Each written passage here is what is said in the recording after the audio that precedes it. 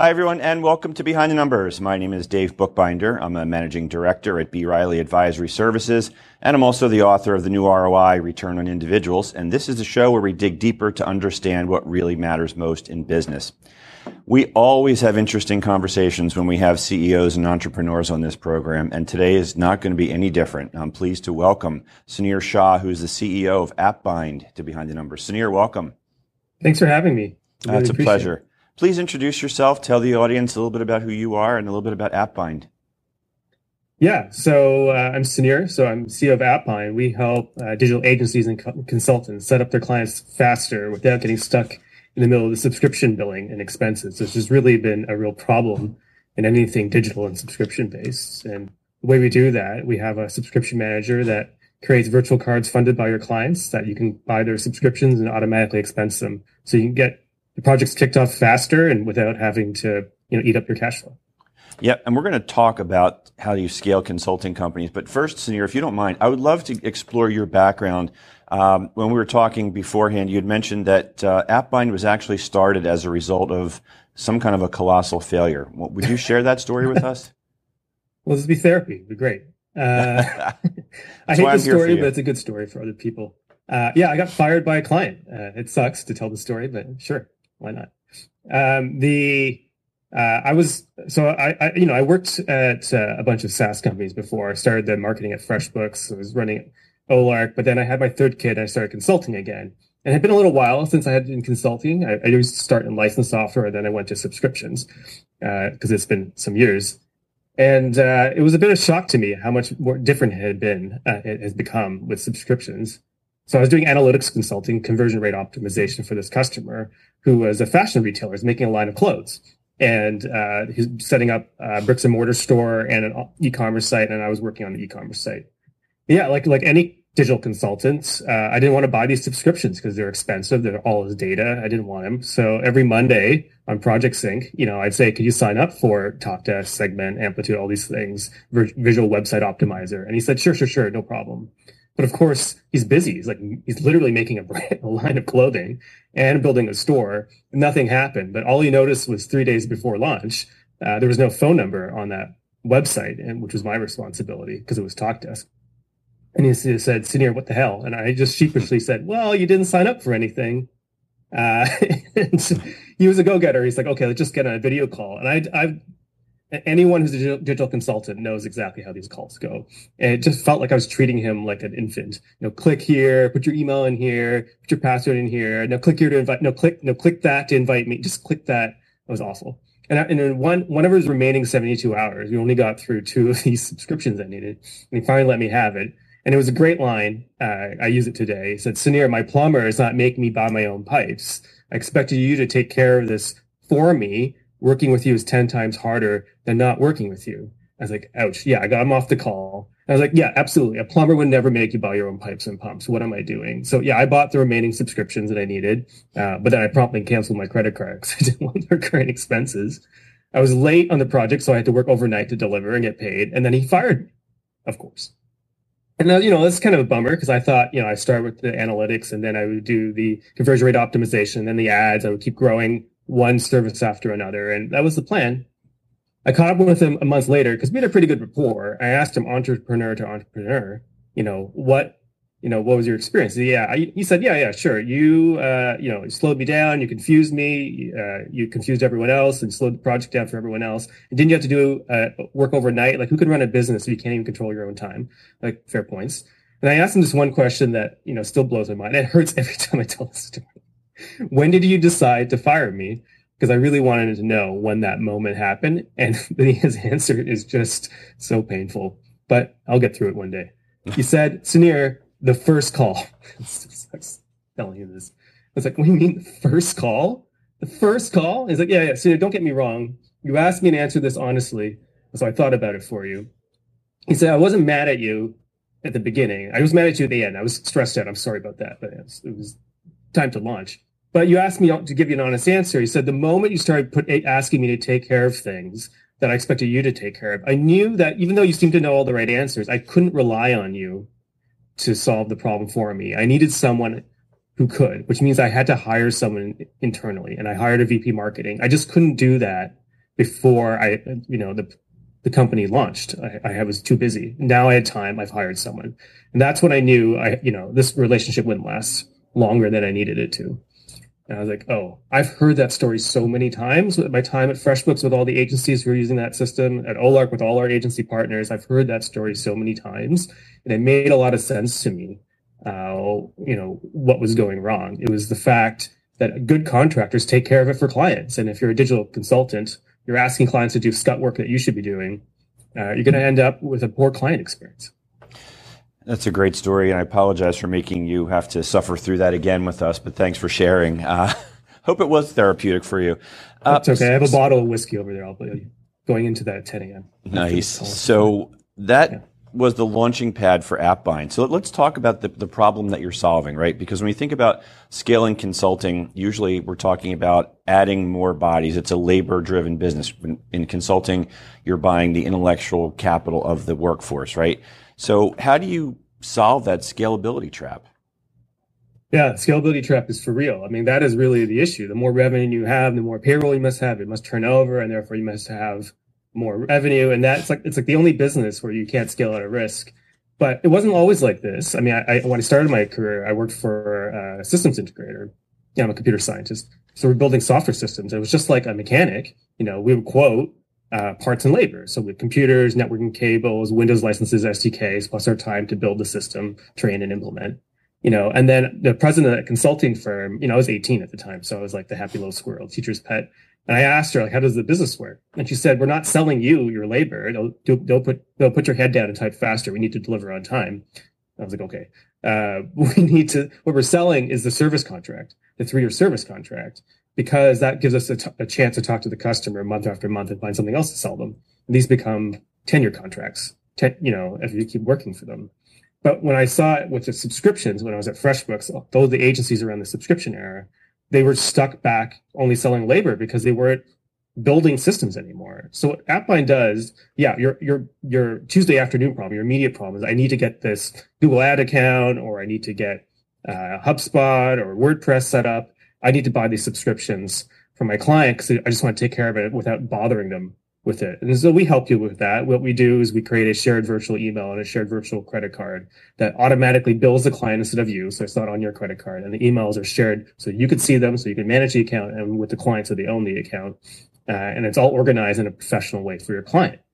But the bigger idea, which we see with agencies who are on board with AppBind, is that once you establish this trusted space where the customer can delegate the authority to you to just take care of it for them in a way they still have ownership, actually projects can start expanding because now they can trust you to do more and more work. This is exactly what I expected to do with my fashion retailer client, but it never happened because I couldn't establish that trust. And so what we see is people start building systems out, which is your intellectual property. You're not like the plumber doesn't make their own pipes, but they build like the waterproofing system and they maintain that system.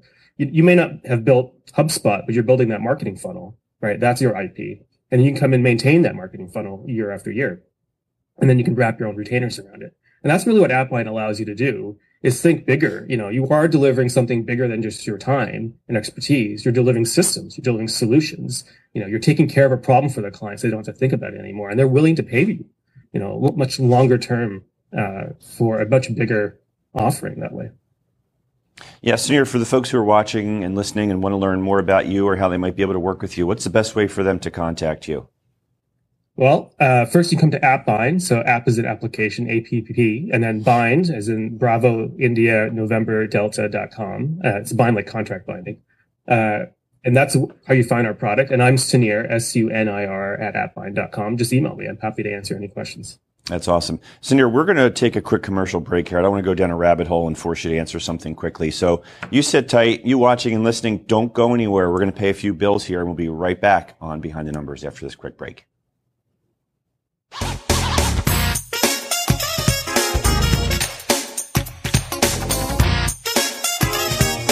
An old expression in business that you can't manage what you can't measure. Business performance and business valuation, it's all measured by the numbers. But I've learned that the real lessons and the tough decisions that are made occur behind the numbers. My name is Dave Bookbinder. Join me and my guests as we go behind the numbers to understand what really matters most in business.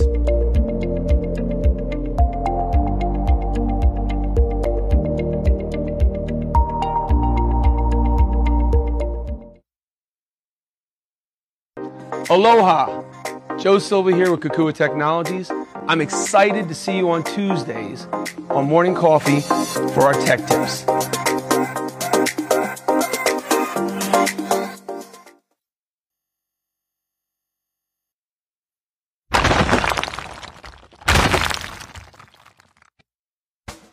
Let's face it, lawyers get a bad rap. I'm Erin Brucey, host of Legal Breakdown, where we dissect legal topics for the everyday viewer, with a mix of interesting guests to talk about current events and hot legal topics. Let's work together to make the law accessible and relevant to everyone. Catch us every week on RVN Television.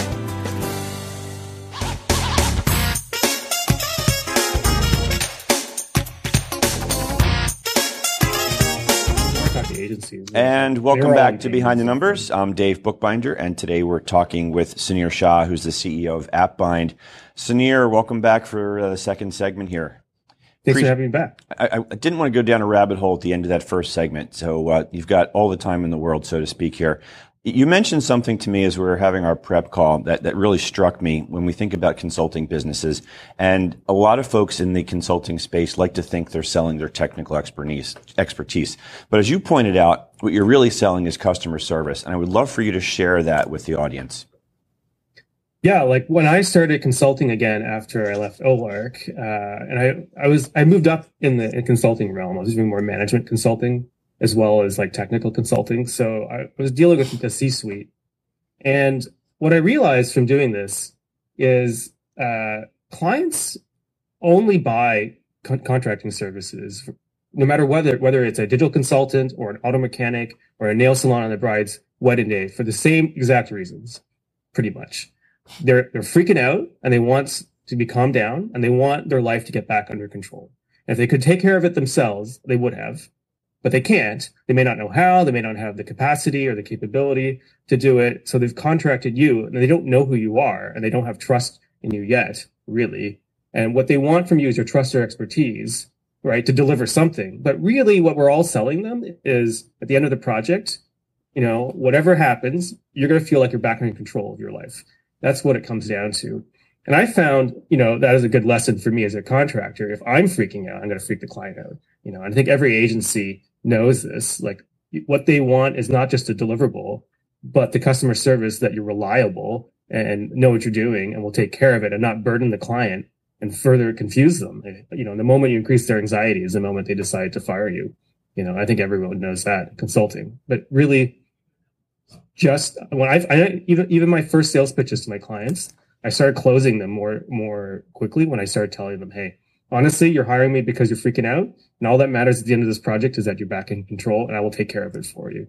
And then I closed everything. It was crazy how effective that line was. Yeah, that's a great point. The moment that you create that anxiety for them, you've got the issue. So speaking of anxiety, a lot of CEOs and entrepreneurs that I have in the program experience anxiety as they're growing and building their businesses. Is that something that you've experienced?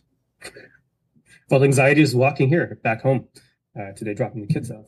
It's constant.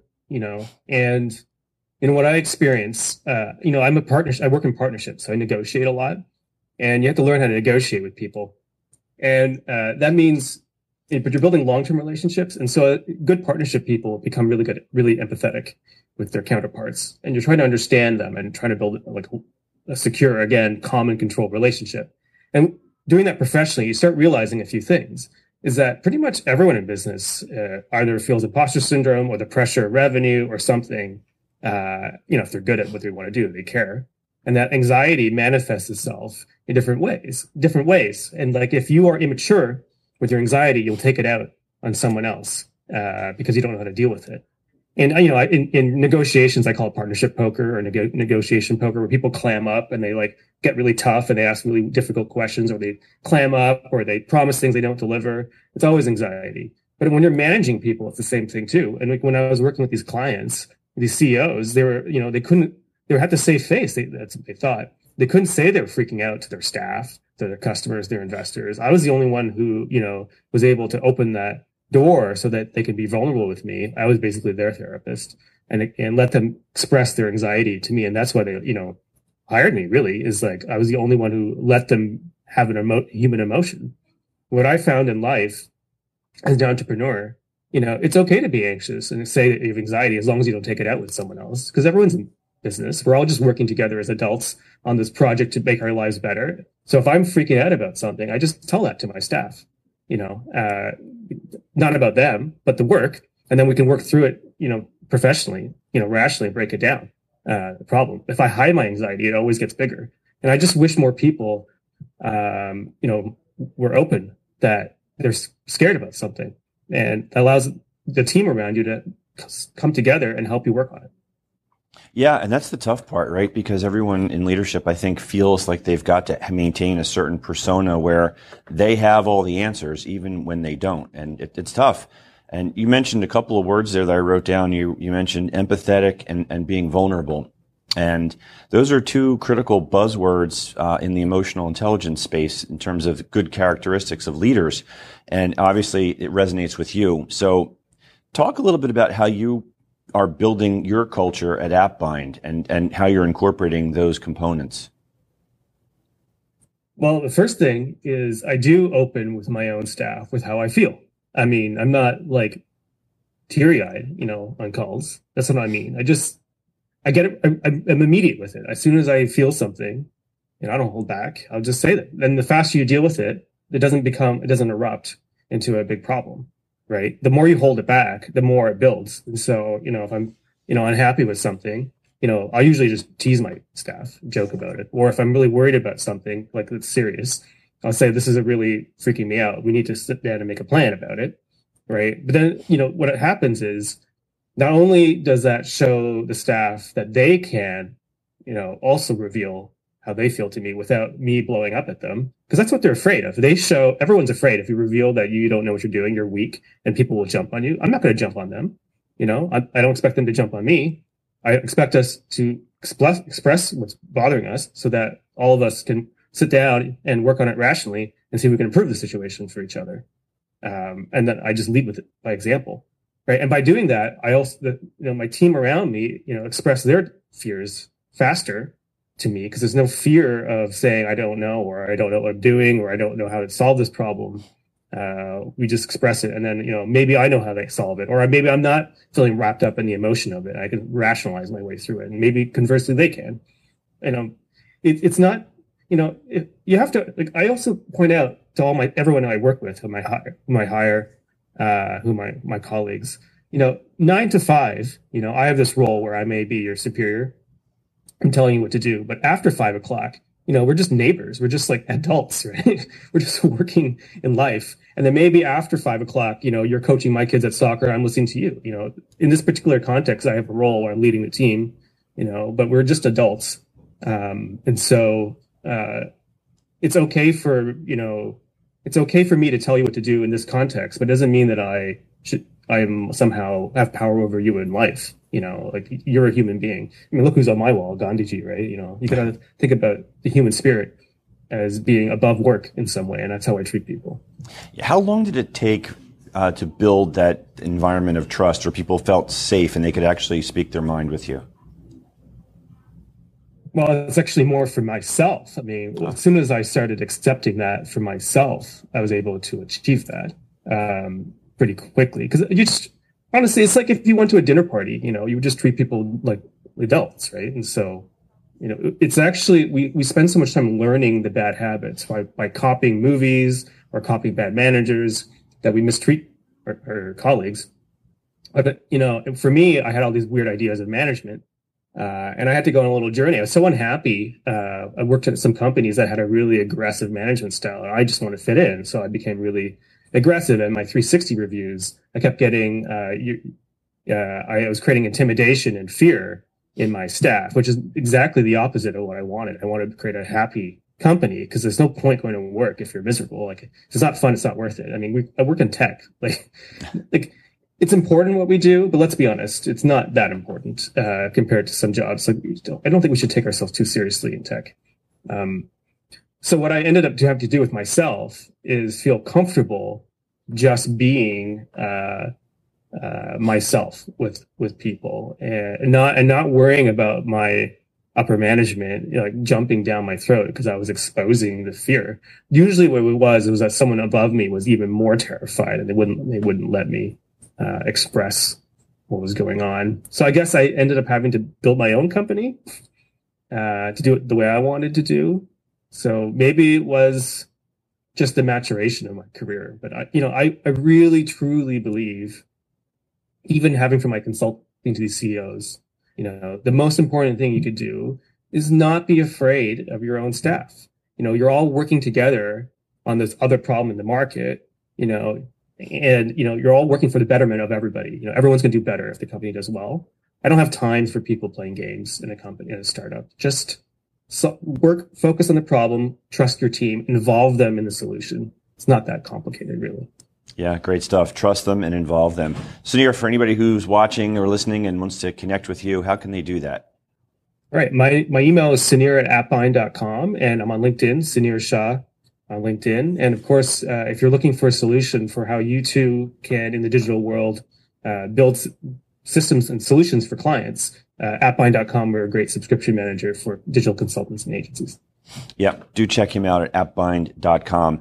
Sunir, let's talk a little bit about, we'll call it the entrepreneurial journey. And when I have entrepreneurs and CEOs on the show, most times they talk about the failures that led to the successes. I'm not going to make you relive any more painful moments after you shared the story at the top here. But in terms of maybe advice that you might share with entrepreneurs or CEOs who are dealing with building teams and trying to overcome those fears of anxiety, any advice that you might offer? Yeah, if you're trapped in this anxiety trap, well, first I have this imposter's prayer. Everyone, so many people have imposter syndrome, pretty much everybody. And so I often use this prayer for people. It goes like this: I don't know what I'm doing, but I'm not stupid, and I'll figure it out. Pretty simple. And the most important thing you can do is organize your mind, and then start organizing things around you. You may not have the answers, but it's when you're freaking out in your own mind that's the problem. And so, there's if you're on a team, right, and you're not willing to express your emotions, everyone can see your emotions. Don't think that you're hiding it. Everyone knows. They're just annoyed that you're not able to manage them, right? But the first thing you can do is manage the work and not persons. So if you're something that's bothering you, you can call a team meeting and say, well, this is something I like to work on, and start brainstorming solutions and start bringing it under control. You don't have to express why you're doing it. I think everyone knows. You can probably tell when your other colleagues are clamming up, right? But you just focus on what you think is the problem and start working on it rationally. And really, most people want to come to work. They want to feel like there's a space where they can be professional and be rational. And they all have emotions, but they want to feel great at their jobs. So if you start helping your colleagues with their needs, that's a good place to start. And then you can start introducing your own emotions around those things, and then ask them to help you with your stuff. So lead by example. You don't have to jump the deep end, but you can start chipping away at the problem. Yeah. Are you personally doing anything with regard to, say, mindfulness? Because the way you're speaking about how you're kind of getting centered around that anxiety thing, I'm just curious if you're using any kind of techniques. Yeah, constantly, every day of my life, since I was a kid. Just walking back, I was dropping my kids off at camp this morning and walking back here, just centering myself. I noticed myself having that Nick fit with my cell phone, to look at YouTube clips while I was walking this beautiful outside space. And so I was just trying to force myself to bring my mind back to, I'm just walking down the sunny street. Just those little habits are useful. And then I do spend some time every day in the morning and the evening just going through my thoughts, because my mind gets pretty jumbled during the day as a CEO, much more so than when I was a computer scientist, like a programmer, because I have multiple different domains of problems hitting me randomly throughout the day. I can get really, really befuddled. And so I just try to sit there with the frizz in the back of my mind and just try to let it settle down and find one thing to focus on. And I'm focusing on focusing in that sense. these days because there's a lot of things going on. Well said. And it's really easy to lose focus. Really actionable on any tips. given task. Yeah, thank you, Sunir. Really, really actionable tips and advice. Appreciate that. Unfortunately, we're out of time. It goes quickly here, but I do want to thank you for joining us today on Behind the Numbers. No, thank you for having me. Thanks, It's Dave. our pleasure. We've been talking with Sunir Shah, who's the CEO of AppBind today. Do check them out. And I'm Dave Bookbinder, and I'm the one that my clients turn to when they want to know what their most important assets are worth. Please look for me on LinkedIn, Facebook, and Twitter. Don't hesitate to reach out. I'm always happy to have a conversation. And as always, thank you for watching and listening. We can't do the program without your support. Please hit the subscribe button wherever you're watching and listening, and you'll be able to stay in touch with everything that we're up to. And that's all we have for today, folks. We'll see you next time on Behind the Numbers. Take care.